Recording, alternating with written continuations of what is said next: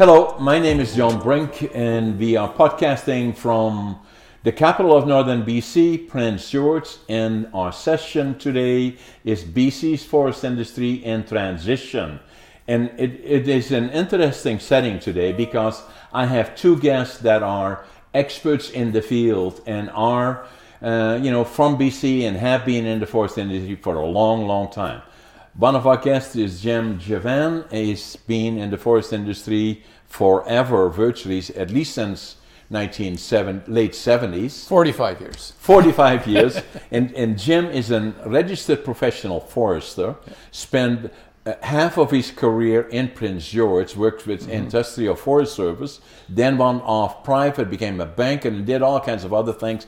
Also, he has his Masters of Business Administration from MBA from UBC. And, so welcome to the show, Jim. Thanks. And then we have Rob Schultz, and Schultz has been in Prince George for 33 years. 33 years, is the CEO of Industrial Forest Service, and is an expert in virtually all areas of the forest industry. And both of you have worked extensively on all kinds of projects around the industry, and particularly with a focus on forest and all the things relating to it. So welcome to the show. Thanks, John. Thanks, John.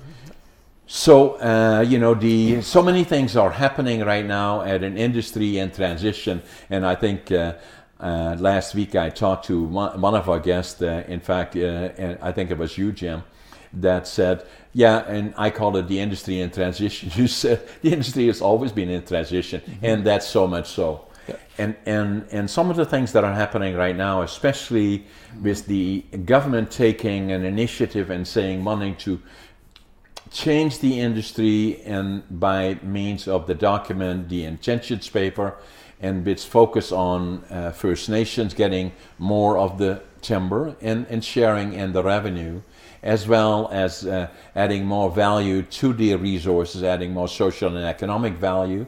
And obviously the annual allowable cut has been in decline and is now probably around the 35 to 40 million cubic meters annually, which has resulted in reduction of sawmills, too much capacity. We've lost about 35 sawmills, and so it is a question to the public in general that are watching this show, and is what's happening to the industry? Where does it go from here? Will it be more reductions in sawmill? How about the pulp mills? How about pellet manufacturing? How about these communities that have lost that capacity? So give me some ideas about that. Well, maybe I'll start off here. Okay. So John, since the intentions paper came out, the government's done a number of steps towards increasing availability of fiber for First Nations. Even in Prince George, the Lheidli T'enneh was awarded a large First Nations woodland license, one of the largest in the province. And they're going down the path of negotiating with bands throughout the province on what's an equitable amount of volume that should be allocated to them.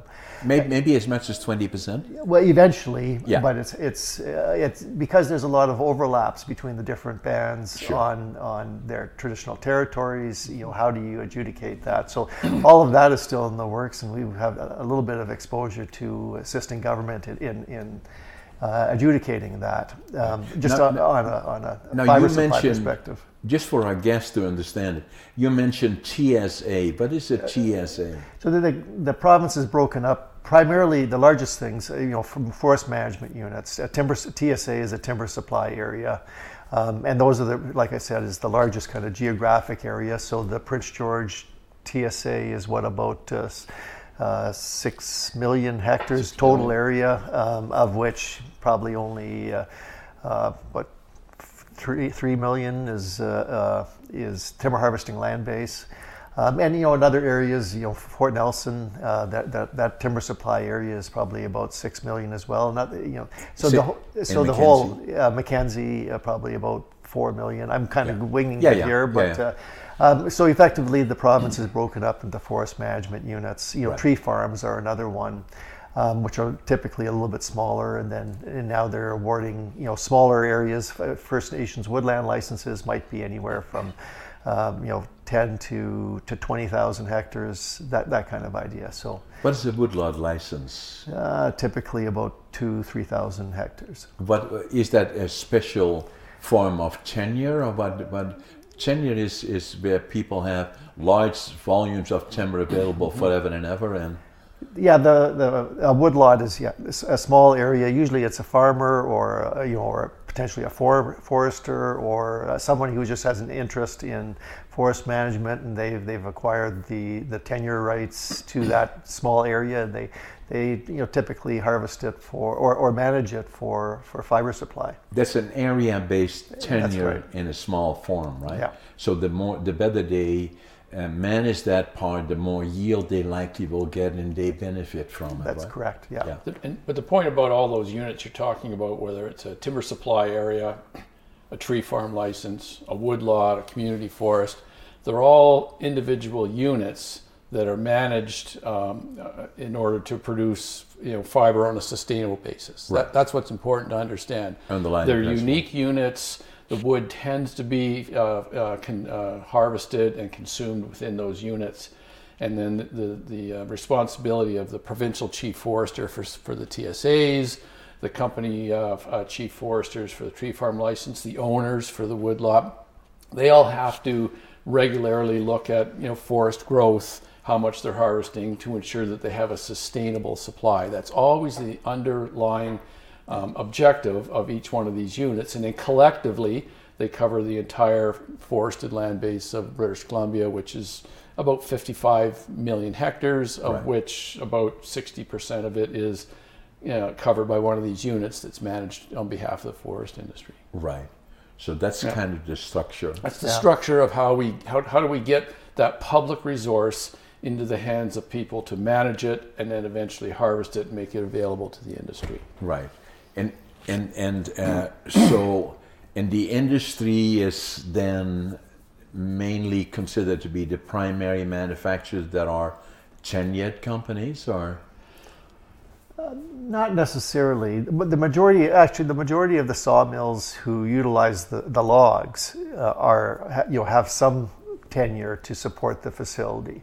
Historically, it might have been 70 or 80 even % of their log supply came from their own tenures. Right. Now, a lot of these mills they have security of maybe 30 to 40% of their tenure. That's a good number. Yeah, that makes it difficult, right? Because that means they've lost security. Yeah, but the volume might still be there. Now they have to rely on BC Timber Sales. But that becomes more competitive then. Prices go up.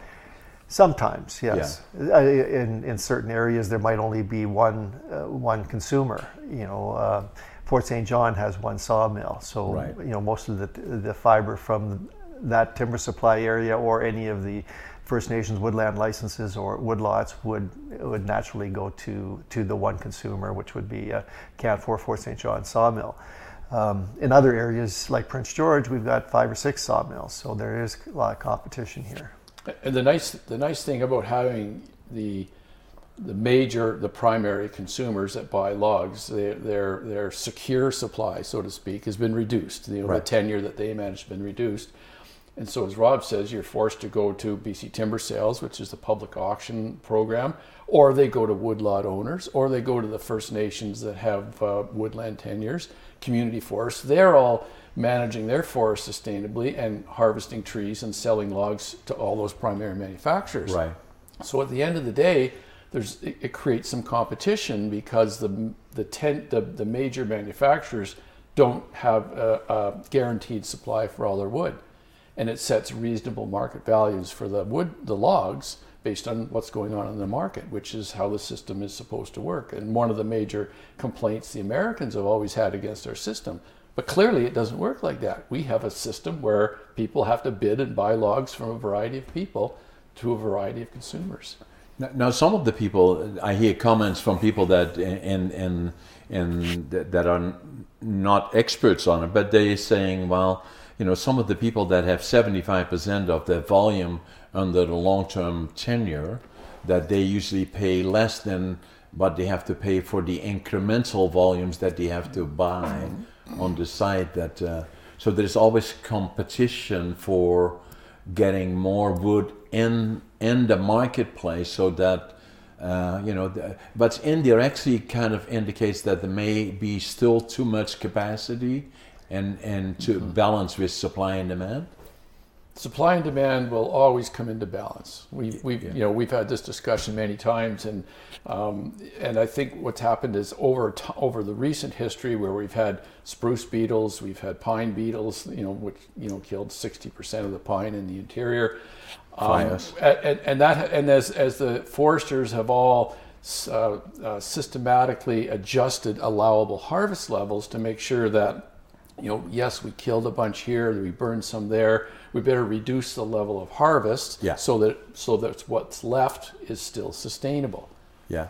When that harvest level comes down, that means less of a log supply, and capacity should come with it. Yeah. So to your point, we still haven't got that balance there, and yes, there is competition for any logs that come onto the market from woodlots or First Nations or any of the community forests. Yeah, the other areas that I hear from my friends in the industry is saying that BCTS originally started as a small business program, was about 20% of the annual allowable cut, and now is around 6 to 8 million meters annually, maybe as high as 10 or 11.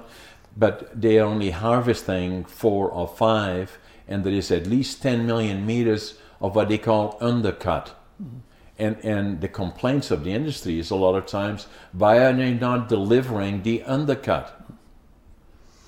That's a good question. The entire industry. That's why everybody else wants to know because that I want to question know. Everybody wants to know the answer. Yeah, I think when the intentions paper came out, and at the same time that old growth deferral, that really put the brakes on BCTS as far as what are we going to do with respect to old growth deferrals. They weren't, and they were as a temporary thing. No, were you guys, both of you, were you not the authors of the... No. But you did a document for Kofi that, in terms of identifying what the potential impact might be. The impact, and that's where the magic number came in and saying, oh my God, what's going to happen? All of a sudden, a report came out that indicated that there would be as many as 16 mills shutting down, and the whole industry and everybody around about, oh my God, what's happening? That's what happened. As I said before, the old growth deferrals, as identified, if they stay permanently outside of the available wood log supply for the industry, takes about 7% of the supply away. Yeah. So in turn, 7% of the capacity of the province. I mean, this is a big province. This is a big industry. And that reflected 4 or 5 sawmills, primary consumers on the coast, and 4 or 5 in the interior. If you take out those sawmills, that reduces your chip supply, so there's probably going to be an impact on 1 or 2 pulp mills. Sawdust and shavings go to pellet mills, so there's probably going to be an impact on one or 2 of those. And in fact, right here in Prince George, about the same time, was just after the old growth deferrals were announced, the largest pellet plant in British Columbia closed right here in town, citing lack of fiber. Correct. Right. So that steady reduction that we've been seeing as the pine beetle salvage efforts have come, in combination with old growth deferrals and lack of wood from timber sales, they gave up and they closed the mill. And I don't know offhand how many people they employed, but that was part of the impact that we saw when we did that analysis. And you can see in a number of places across the province, a number of mills are either operating on reduced shifting 2 or 3 days a week today. And what reduced shifting means is a third of the capacity of that mill. So if they had 300 people, 100 of them are gone because they might have been running 3 shifts. They're down to 2. Yeah. It's and we're still struggling with that today. Hence, where industry is saying, why are they not delivering the undercut? Or why not add the undercut to BCTS so that we have even more fiber in the competitive bidding process? That would help everybody.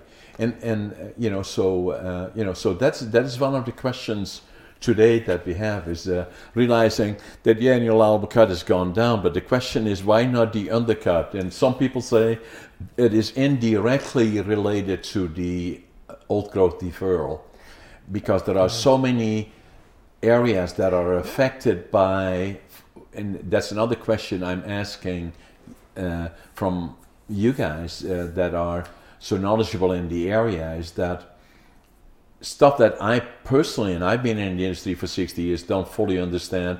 I believe also in preserving old growth, and I imagine them, these massive, beautiful trees, going up in the sky, that is so, and then cutting them all down and making 2x4s out of it. I'm not saying that that's what would happen, but I can see that in some cases, but a lot of times the old growth, which included 2.6 million hectares, that includes trees that are small trees. And I'm not fully understanding as to what the logic was behind the size or the volumes involved. Yeah, well, Aaron Gunn came out with not too long ago with a video along, and I explored that, and you can see some of the. What is the video for the benefit of our guests? Jim. Politics Explained by Aaron Gunn. He looked at the old growth. Where are we at on the old growth situation? But it showed exactly what you're talking about. Some of those old growth stands in the interior, and he walked through it, and half of the trees were dead or falling, and it was a maze of deadfall throughout the thing. But it was an area that, the experts had claimed this was old growth and we had to preserve it, and so forestry or logging wasn't happening in that area. So there's, they're not all those big trees that you see on the coast. Well, when you do this, and that's what most people think of, right? That's what they oppose, right?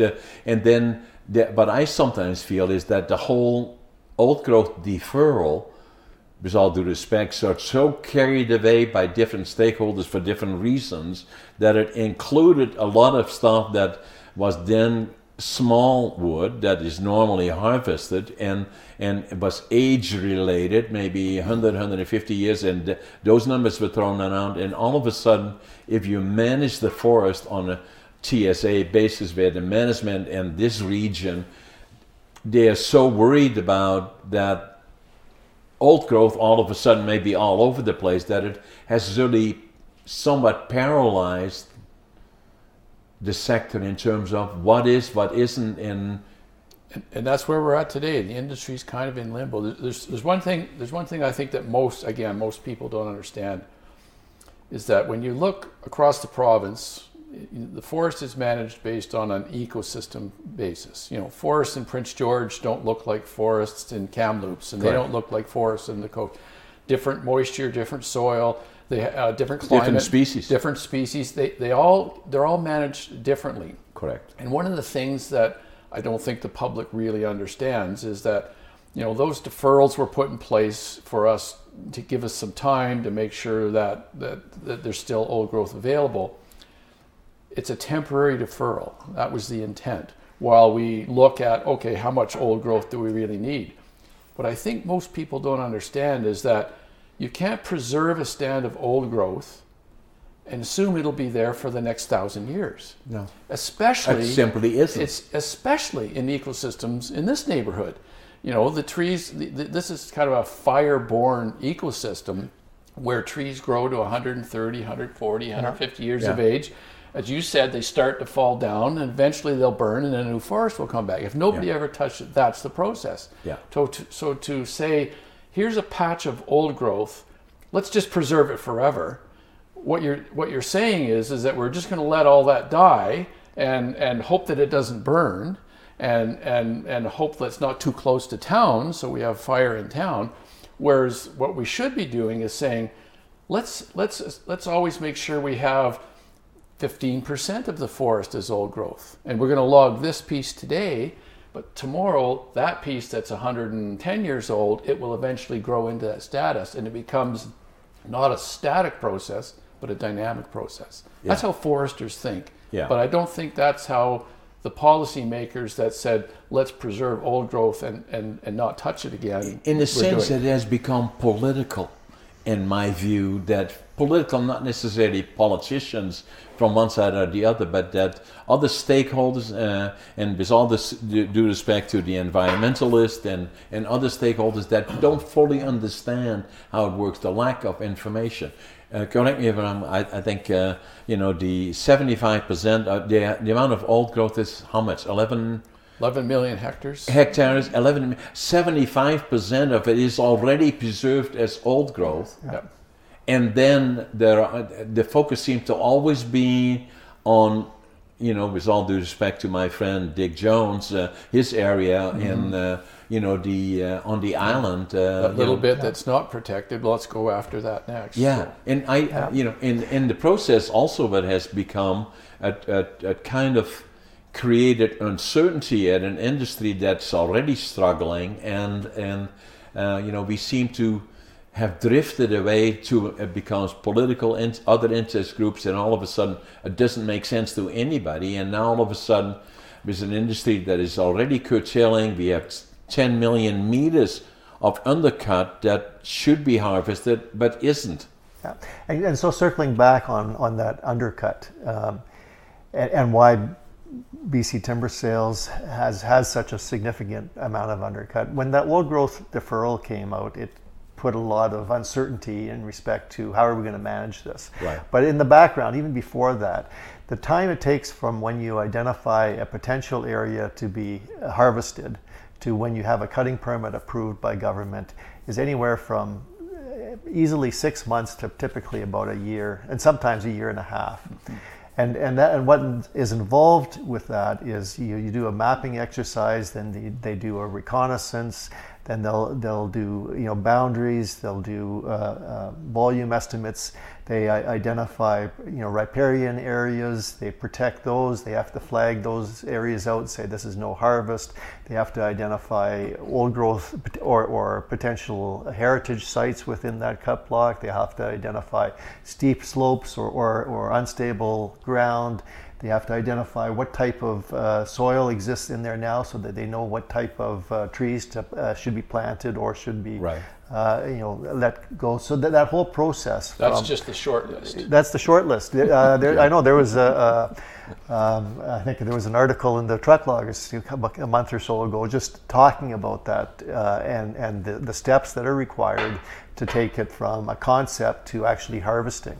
And where you might have 100 hectares at the start as a concept, by the time you've put in all of these considerations for riparian reserves, for streams, for wildlife habitat, for heritage and culturally significant sites, for even for wildlife trees, if you happen to have a raptor nesting or something like that, if you're lucky, you're down to 50%. Yeah. And so now you got old growth. It says, well, did that original patch that we've already identified and we were going to harvest in it, now part of it falls into an old growth patch, identified by somebody in Vancouver who is purportedly an expert, and they did a mapping exercise at a high level and said, well, this is an old growth patch, you have to defer it. So all of that kind of put the brakes on the whole system, and so that's why there's a huge backlog of undercut right at this point in time. In cumulative, all these issues, directly and indirectly, put pressure on primary manufacturers that in a lot of cases in British Columbia are public companies, but also private companies that where CEOs have difficulty explaining to their board of directors as to what they should be doing, and it creates uncertainty, and capital doesn't like to invest in uncertainty, and hence they move to other places until it sorts itself out. And it's not just the sawmills. I agree with you. The sawmill investors, they're going, wait a minute, there's no wood, you're only running 3 days, we better hold up on those investments to improve our efficiency or improve our productivity. That stops almost immediately. Right. But you go down the chain. Now you got the loggers. They invest just as much money in logging equipment and logging trucks. Yeah, they're not sure if they're going to be working, so they stop investing. Yeah. And you come down to the consultants, like, you know, the company we work at. Exactly. We've got all these people, and we need to buy trucks and skidoos and trailers to go out. So it's like, wait a minute, we have The a discussion. ripple goes right through. It goes right through the economy. It goes through the forest economy, and that's going to trickle down into the community economy as well. And we're seeing it today because of that uncertainty. And more so, even uncertainty that, regardless of it all, we should not have, and it requires explanation in a lot of cases. That's why we are here. But also in terms of politicians, that they're getting approached from all kinds of different directions by different interest groups, and being able to sort it out and kind of standing back and saying, what really does that mean on the ground? Like for every sawmill, you know, like even if sawmills go down, we have lost already about 35 of them, maybe another 4 or 5 to go, maybe potentially. Easily, for every 4 sawmills, and I'm not sure if that's the right formula, for every 4 sawmills of medium size, you have one pulp mill. So eventually it will affect pulp mills. It did already, and we got them all over the province in different areas, and there likely is still too much capacity, and I don't want to be a scaremonger, but at the same time, that's reality. Yeah. And then what follows that again is pellet plants, the pellet industry, again, using residuals. Like, pulp mills mainly using chips as an input, or other residual timber that is not utilized for, lumber, are using it as an input, and the same do pellet plants. And again, if we don't have the capacity that generates it, we lose those plants again. It just goes up and down in the fiber. We don't have to look very far to see a real world example of that. I mentioned the pellet plant in Prince George, the pulp mill in Mackenzie. Yeah. It's gone. Yeah. Right? And one of the sawmills in Mackenzie closed quite a while ago, and they permanently closed it. So you see that ripple effect, that it's happening all the time. And it's a lot of, when you go back to the intentions paper where we started the discussion, because we're all in this transition. Yeah. But the intentions paper is trying to outline where the government wants to see the industry go. And there's a lot of people, and it's been growing, almost exponentially over our careers, where there's more and more people that have an interest in what should happen in the forest. Yeah. Because it's their forest. Because it's a publicly owned resource. But if we go back to the 60s and 70s when we started, the forests were there to produce wood to build the economy. Yeah. Today the forests are there to produce wood to support the economy, but we also need to support tourism. We have to support water. We have to support climate change. And these are all competing interests around what we should do in the forest. So the intentions paper is trying to say, let's go down a path of where we should probably have more old growth. We definitely need more secondary manufacturing. We want more First Nations involved. All good intentions. Yeah. But getting that done on the ground, kind of difficult. And creating a lot of uncertainty in the process. Yeah. And that uncertainty then, when the politicians say, well, why are they investing in the U.S. South? Well, there's uncertainty here. And in Sweden. Yeah, and so you might have these sawmills shutting down, and their intention, which was to provide opportunity for in the form of First Nations woodland licenses or tenure to First Nations. Well, the tenure will be there, but there won't be a sawmill to purchase it because they've created this environment of uncertainty around old growth and who has control and where's their fiber going to come from? And so you see, and today, if I look at it, and I'm fairly close to it because I'm the vice chair of COFI, and at the same time, I'm part of the value-added manufacturing. That means the lumber value-added manufacturing sector, and that are negotiating with industry, and COFI to a certain extent is part of that process to find resolutions among the different stakeholders that are primary manufacturers, lumber value-added manufacturers, includes other stakeholders like pulp mills, that includes pellet manufacturers and other stakeholders, and the pie is getting smaller and smaller and more difficult. And so that is one of the struggles now under the umbrella of the intentions paper. And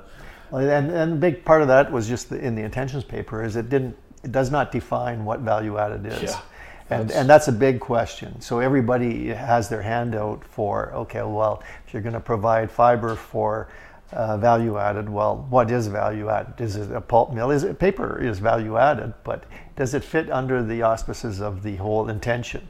The pulp mills, how did they evolve here in Prince George or anywhere in BC? It was because they had, at one point in time, security of fiber. They had pulpwood agreements, they had tenure, which they eventually gave up in the coast. But and there was a lot of wood chips. Yeah, exactly.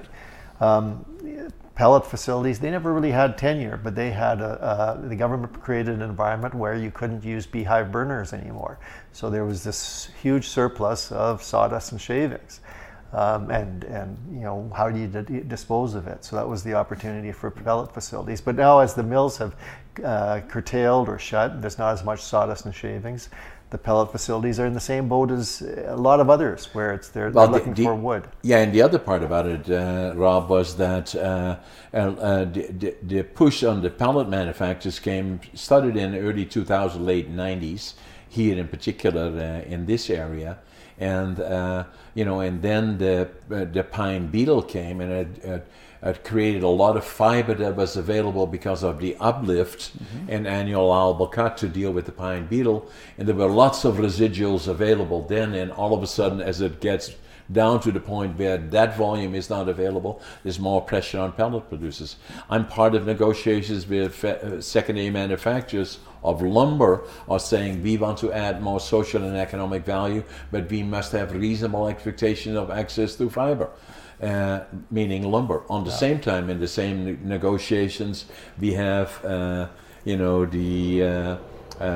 pulp and paper manufacturers like Paper Excellence is making the argument, correctly so, of saying that, that they are value-added manufacturers too, and then saying, you can use residuals. They say, no, we want to have the higher quality logs if they become available to secondary manufacturers. We want part of that too, because we want to use it for trading against, so those kind of things. And this creates that uncertainty that is stymieing the industry. And then the other one I always find is a good example is I look at Gorman and Westbank, and I admire that company and the founders of Gorman, that started the company as a small mill that was making mainly boxes for fruit and all of those, and became the manufacturer of 1-inch lumber in particular. Boards, and one of the top producers of boards, and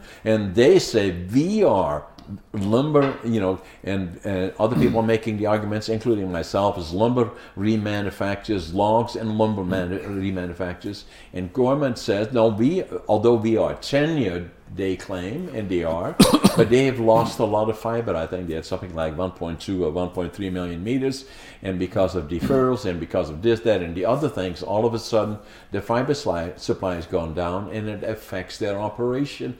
But they are also value-added manufacturers. So all this other interest is going on, and it's because of the pie is getting smaller and smaller and smaller.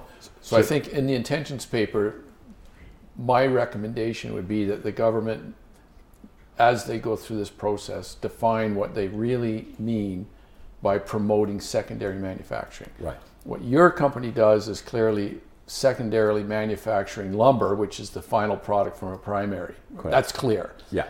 But as you said, the pulp company are saying, no, we're adding value to those wood chips and making a pulp product. Yeah. The pellet companies will say, no, we're adding value to sawdust, therefore... And shavings. And shavings. You could go down to, over in Fort St. James, just west of us, northwest of us here.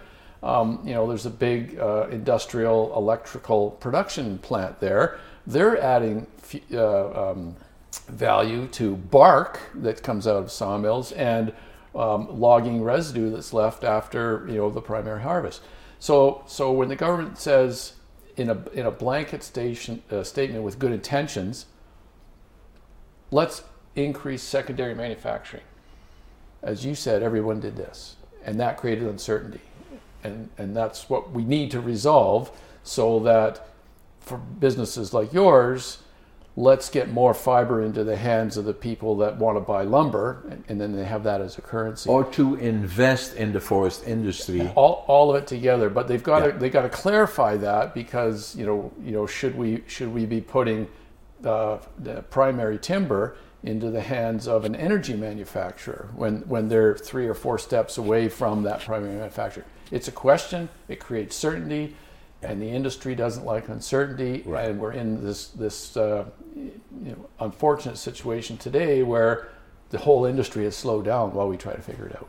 Yeah. Even despite the good intentions. Yeah, but it all started with the reduction of the annual allowable cut going down to, and then add to that deferrals, add to that all those other interests, all the other interests. So the other question, that, and so that's where we are collectively today, and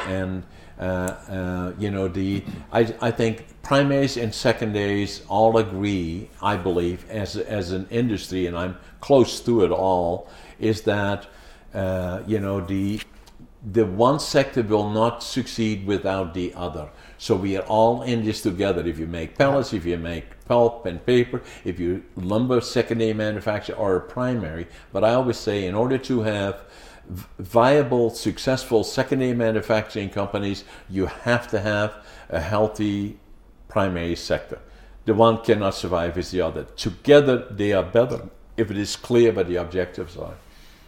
And that's what's at risk right now, is that primary sector is operating under huge uncertainty, and so that's why you're not seeing reinvestment in British Columbia. It's going into the U.S. in anything. And if they cannot be globally competitive, and the CEO makes the decision that in spite of that he will invest, and he won't be on the job very long. So, but that all being said, then I always find, we are the most fortunate people in the world. I've been all over the world. You guys probably have been too. And, and every time I think, and look at the news, which is depressing most of the time, and living in Canada, there is simply no better place in the world. And then add to that, if you're in British Columbia, and I fly around here a lot, and I always sit by the window, and I look outside the window and I say, it's paradise. And this province in particular, in the interior, the amount of fiber that we have here and the way it grows fiber, I had, I still remember, the Bowen Lakes, when there was the beetle kill there, we had a little sawmill that we put in there. That was 40 years ago in 1983, when I had my little sawmill there, cutting the residuals that nobody else wanted, for my value-added plant. If I go there now, and you guys probably do this all the time, but if I go, I just cannot believe what happened there. Yeah. The interesting part about that is, that kind of scenario, the picture that you draw. Yeah, BC has a lot of fiber, throughout the province. But you get to the CBC or the BBC, and they showed those pictures of the cut blocks, and oh my God, this is the last old growth standing or the last log standing, and they paint a picture that is totally incorrect. That we're harvesting without any control or foresight into the future. And you kind of wonder what's their objective with that. Either it's ignorance on forest management in general, or it's sensationalizing the whole. A bit of everything, I think, to paint the picture for some stakeholder group that sells either papers that they do or God only knows why. But what I find interesting, Rob, and both of you are experts in the field. You spend all your life in the industry, a lot of that in British Columbia, pretty well all of it in British Columbia. And we are, for every tree we cut, we not only plant 3 keys, more than that. More than that, another 3. Yeah. The amount of trees we're planting now, the harvest levels have dropped. Area harvested over the last 10 years has dropped significantly, but the amount of trees we're replanting per hectare has almost doubled. Yeah. And putting more trees on every hectare. And part of for my business, where we grow about 22 million seedlings every year, that's good news because but why are they planting more trees? It's a function of we can't or the public and First Nations says we don't want you to do herbicide. If you're not going to herbicide, that creates a little bit of risk about how many, what will the seedlings, when you plant them, will they survive? So they go with larger trees and more of them per hectare. So the herbicides somewhat delicate area where the reason for herbicide is to suppress the broadleaf trees and to give room to grow, right? Yeah. So the other thing is that that we are dealing with the midterm right now because of. It will take time, correct me if I'm wrong, that at the midterm to get back to where the annual allowable cut will start going from, if it is 40, hypothetically speaking, then, correct me if I'm wrong here, as we put more effort into the land base and then do a certain amount, whatever that may be, of intensive forestry to stimulate the growth, that how much effort would that be to do that? And then if that happens, is the second part of my question, is that would then during the midterm gradually already the calculation improve in terms of annual allowable cut? It is not a question it takes 80 years to grow it, or 60 years, 70, or say it was 60 years, so that means 60 years from now it is in 2080. It's a gradual process. My question is, what's good about the way British Columbia manages forests, and what tweaks me to this, was your comment about, you see these sensationalist stories of the cut blocks. All you see is the cut blocks on the news. Right. You see the environmentalists standing beside the big stumps, and this is all bad. But we have something that's very positive in this province that ensures that over time we don't cut too many trees down, and that's ingrained in law that the chief forester of the province is required every 5 to 10 years to reassess what level of harvest should we have, how many cubic meters should we be harvesting in each one of those forest management units, TSA, TFL, even woodlots. So when you have a natural disaster like the pine beetle or fires, and a lot of the trees that were scheduled to be harvested through the midterm burn or die, or and what we did, we logged all the ones that were dead, right? The chief forester reduces the harvest level of what's left. And then we plant trees, right? But if we plant more trees, there's a good chance we're going to have more volume when they start to grow. And so they take that into account. So it's not just adjusting the harvest level down to account for natural disasters. The chief forester also concerns, are you doing intensive silviculture? Are you planting the trees immediately after you harvest, or are you waiting till the next year? That 1 year can make a difference in the volume that you'll be able to harvest. And I think that notion is lost on everybody that's ever reported on a story in the forest industry, is my view, because you never hear about it. I mean, that's why it's important to have this discussion to say the allowable cut is always defined on a sustainable basis. Trees take 60 to 100 years to grow. Every 5 years we have to reassess. That's a pretty good window to keep saying, have we overcut? Have we undercut? Are we planting more? Have we fertilized? Let's take it all into account and readjust the level of what's left. And it ensures the British Columbia harvest level is always sustainable at any point in time. Yeah, and I think that's extremely important information.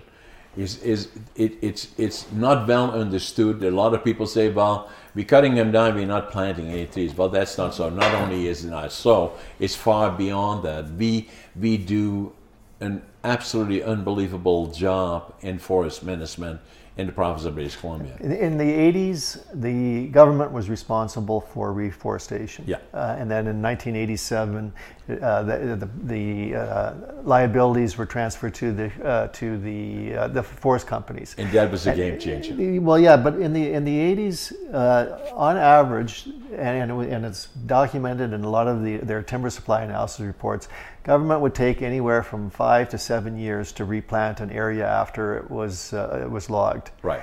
Now, after we've caught up with all of the backlog over the 1990s as a result of management by the government or mismanagement, now it's usually about 6 months to a year that we're replanting after harvesting. Wow. And so, and so all of that information, as well as like Jim was saying, is now incorporated into those annual allowable cut sustainability calculations to ensure that, what they're harvesting at any, in any one year is sustainable for the future. And when they transferred that responsibility to regrow another crop, and the companies, if they cut down a patch of timber, they're obligated by law to make sure that they grow another patch of timber in exactly the same place to the point where it's free from competition. The technical term is they're responsible till it reaches free to grow status. Free to grow, yeah. So that's a risk to them. Yeah. Companies always act to reduce risk. How do they reduce risk? They plant it immediately. Yeah. They Yeah. make sure that it's not overgrown by the weeds. Yeah. If they can't use a herbicide, they're just going to grow or plant bigger trees or plant more of them. Yeah. And that one step probably improved the growth of British Columbia's forest by 5 to 10%. If you consider it used to be Which is huge. That's huge, like 5 Yeah. to 10% on a 65 million meter harvest. Yeah. We just gained another 6 sawmills Exactly. by that one action. Yeah. So it's those kinds of things that the chief forester always takes into account when they adjust it. And I'll say it again, John, because I want to make sure our viewers understand that. The level of harvest in this province is always reassessed to ensure sustainability over time. Yeah.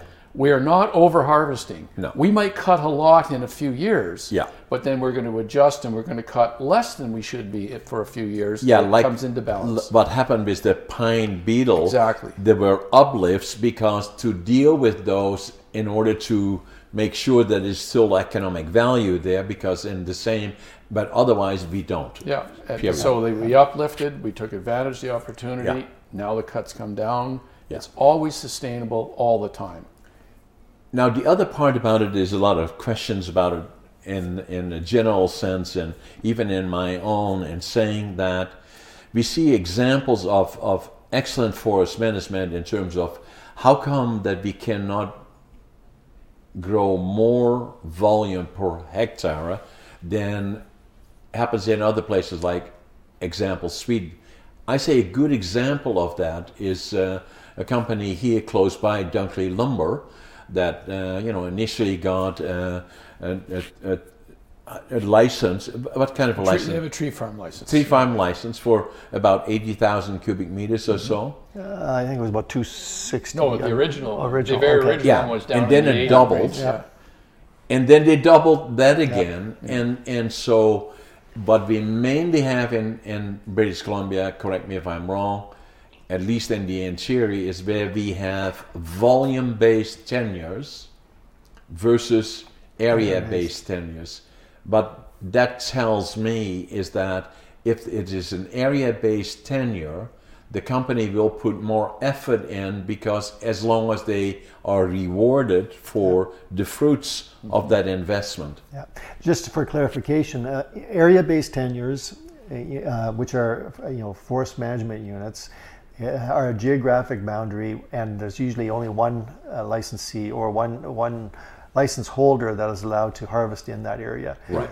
Like Dunkley. Like Dunkley. Yeah. For these timber supply areas, they're typically referred to as volume-based tenures, and you can have anywhere from 2 to a dozen different, or more, 2 dozen different individuals or companies who have harvesting rights in that geographic area, and so they're Right. kind of competing between themselves on where are they going to put their cutting permit, and a lot of times it's collaborative. They adjudicate it through discussions, but that's the difference between the area-based and the volume-based tenures. But to your point, in the Dunkley case, If they invest in intensive forest management, they fertilize, they space, plant more trees per hectare, as Rob noted. A lot of the companies do.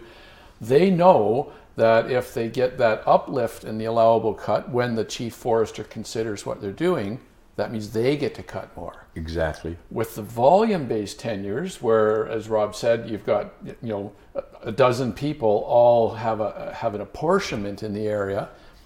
If somebody does intensive silviculture and the cut goes up, everybody gets a piece of it. Yeah. That's just the way the system works, right? Yeah. So there's a reasonable argument to say if they were all area-based tenures, everybody would invest. Yeah. The downside to that is the environmental community tends to see area-based tenures as privatization of the forest, which it is not. Yeah. It's just a different forest management model. Yeah. And again, what you don't hear in the media, one that actually encourages improved investment in the forest resource. Exactly. Seems to me like that's a pretty positive way to move the province forward in order to get more wood, which means more trees, which means more lumber, which means more for you and more for everybody else that wants to grow their business or start new businesses. Yeah, and that's one of the better ideas, I guess, with respect to the intentions paper and the reallocation of tenure to First Nations. Yeah. Initially, it's probably going to be, and it appears to be largely a volume-based tenure, but the opportunity will be there then for the different First Nations bands to identify an area in their traditional territory, take that volume and say, okay, this is now our First Nations woodland license. And which so is it becomes area-based. Yeah. Yeah. And then they, and if they're prudent, they'll take the next step forward and say, well, we're going to intensively manage it and consequently get more volume than what the government initially offered them. Yeah. So we're achieving two goals there. We're increasing First Nations involvement in forest management, and there's the potential to move to more area-based management that should result in better growth. Right. Win-win. Win-win. It's a good intention. Yeah. We just have to get there in order to realize But those which wins. is a process, right? First, there has to be a path in the direction to go. That's the objective.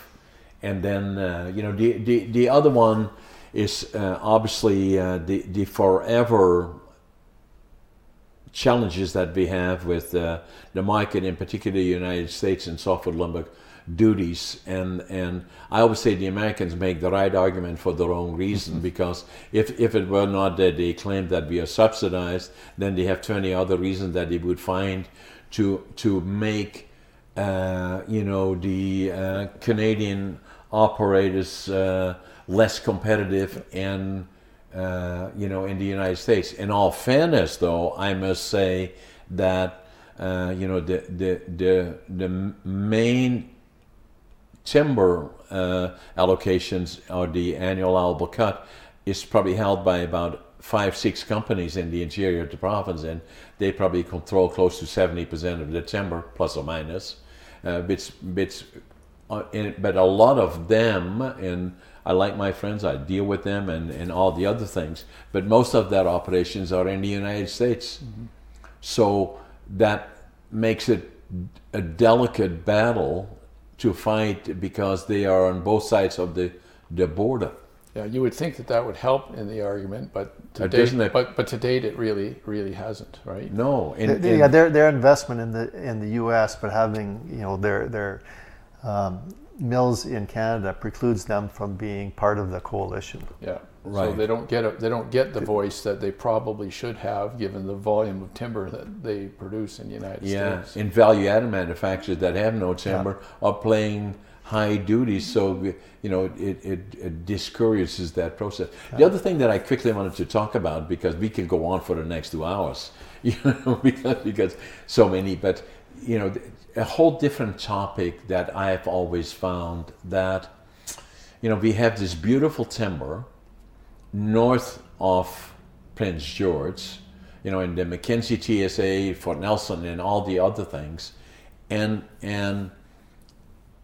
accessing that timber either directly or indirectly by having sawmills, pulp mills in those areas have not really been successful, neither in Fort Nelson or any of the other communities. And a lot of it has been not being globally competitive, or timber being too costly to get it to the primary producer. Cost drives everything, John. Yeah. I mean, in your business, you look after costs. Right. Because you know what your products are worth. Right. There's no difference in the lumber industry or the pulp industry. And the unfortunate reality is that when you go farther and farther away from the market, as you go north in British Columbia, costs for doing business in the winter is 30 below, 20 below here today. It's harder to do business at 20 below than it is farther south. Right. We get snow. You've got transportation, rail transport, truck transport.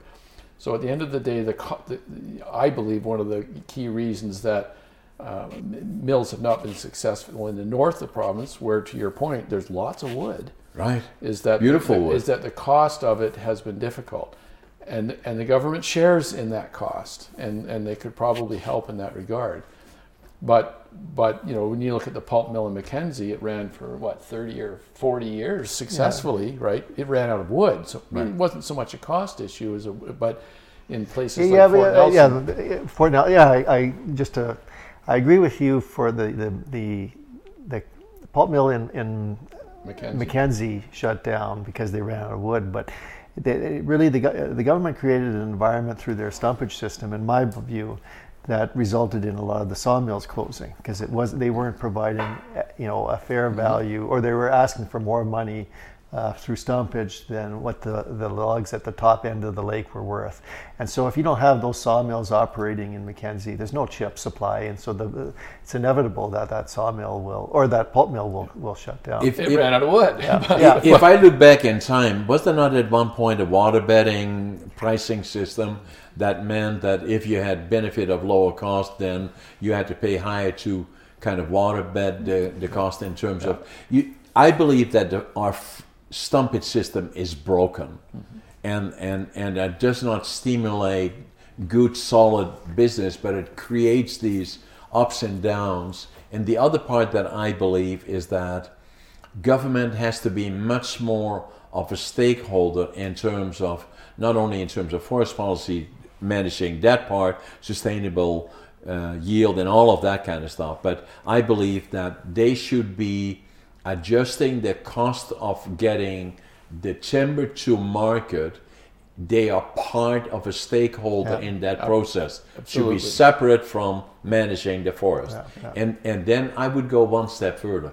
And my friends at CN won't like this much, but I think CN is a real problem to the industry, not in terms of getting product to market. It's lousy there too, but that the biggest mistake that we made in this province is, I believe, selling BC Rail.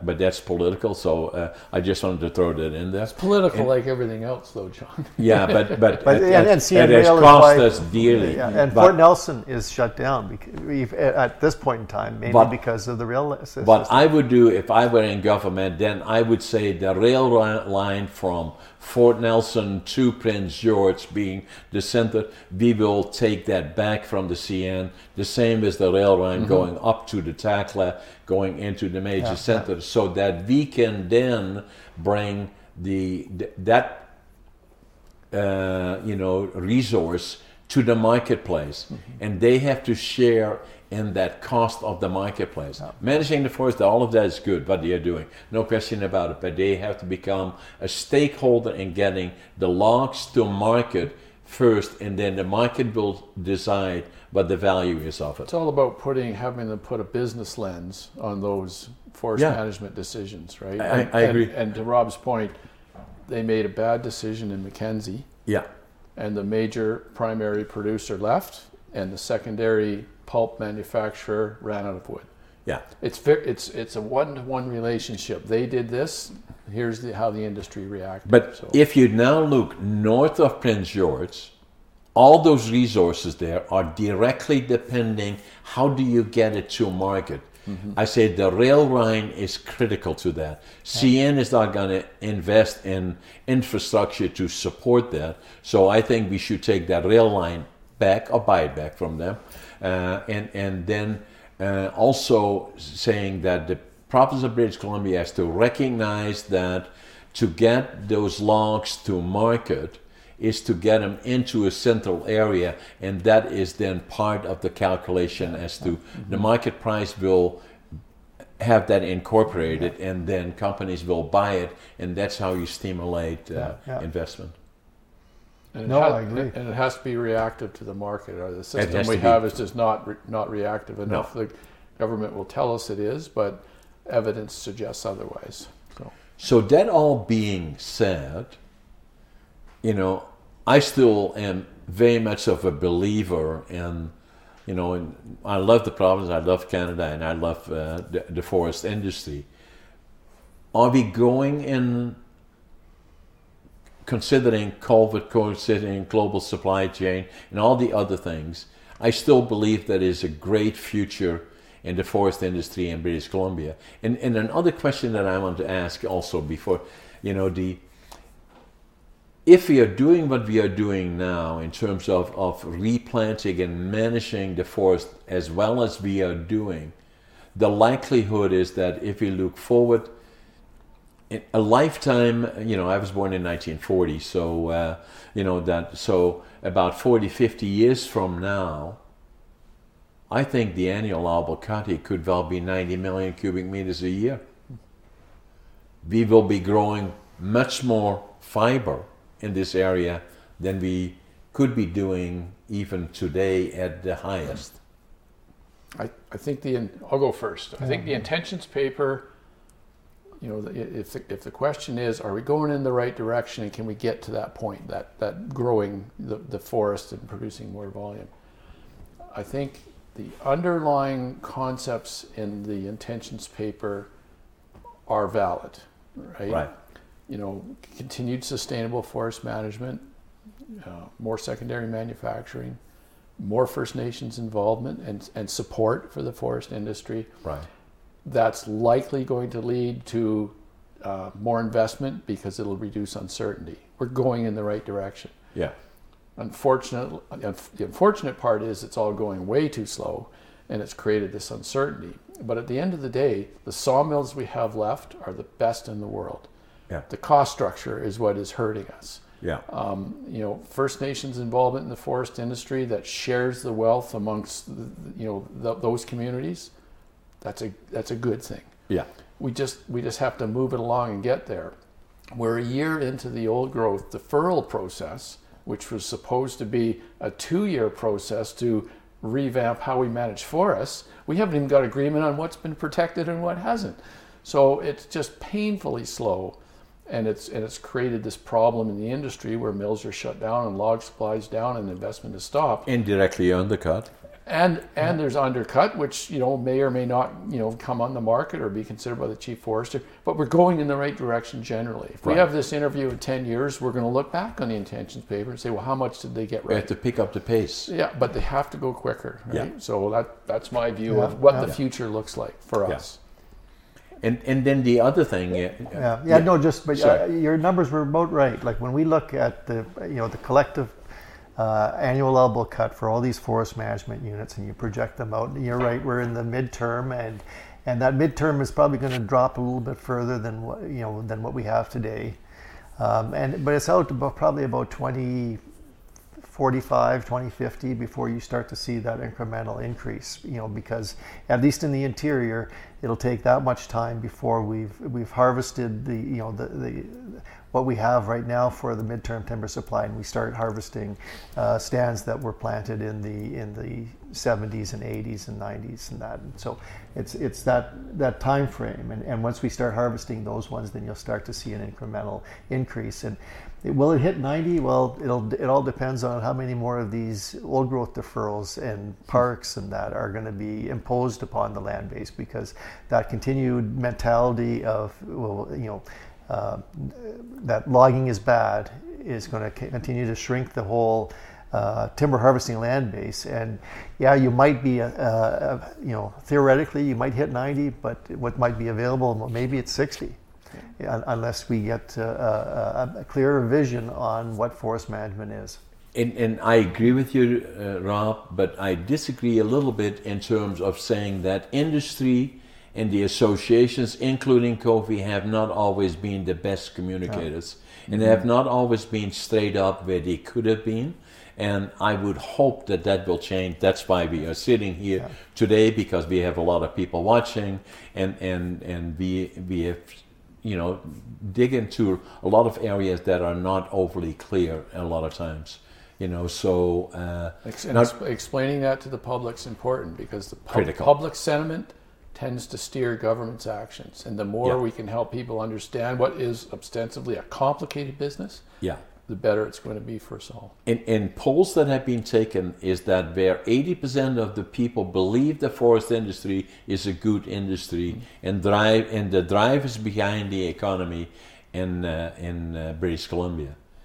Now, the other thing that before we at the end, now you know, once you say 50 years from now we'll see things change, and I was just kind of thinking, you know, I met Jim. The first time that I met him was 40 years ago. It was Harry Gerns that had been interviewing me at IFS. And 40 years is not really a long time, you know. And, you know, so... Might be longer than our time now, but... But to... and then the other part about it is that I was going to say is you started your career with IFS, and you know, when you got that phone call in Toronto when you finished after school, and say, oh, can you? And you had to call him again, and you had to say, you said Prince what? Prince Rupert? No, Prince George. It was and hence it became, you know, if I had only known the book that. Jim wrote, and it's an amazing book, and he signed a copy for me, and I urge everybody that is interested in the industry, which means all of us in British Columbia and in other places, about the career of Jim and Rob in an organization called Industrial Forest. You know, all the things that they went through, and being in the field, and in this amazing industry, what we call the forest industry in British Columbia, and IFS played a major role in that. And the other interesting part about it, because Jim spent half his life there, then he became a banker. He worked for another major company, and then. As of tomorrow, he's starting again with IFS. I started there and I'm ending there. So he started there and he ended being there. supervised by Rob now. Jim used to say he hired me, but that's not quite true. And these guys together are amazing experts in what they have done in the field and are being recognized. You're too kind, John. Thank you very much. Thank you, appreciate John. your time. Thank you.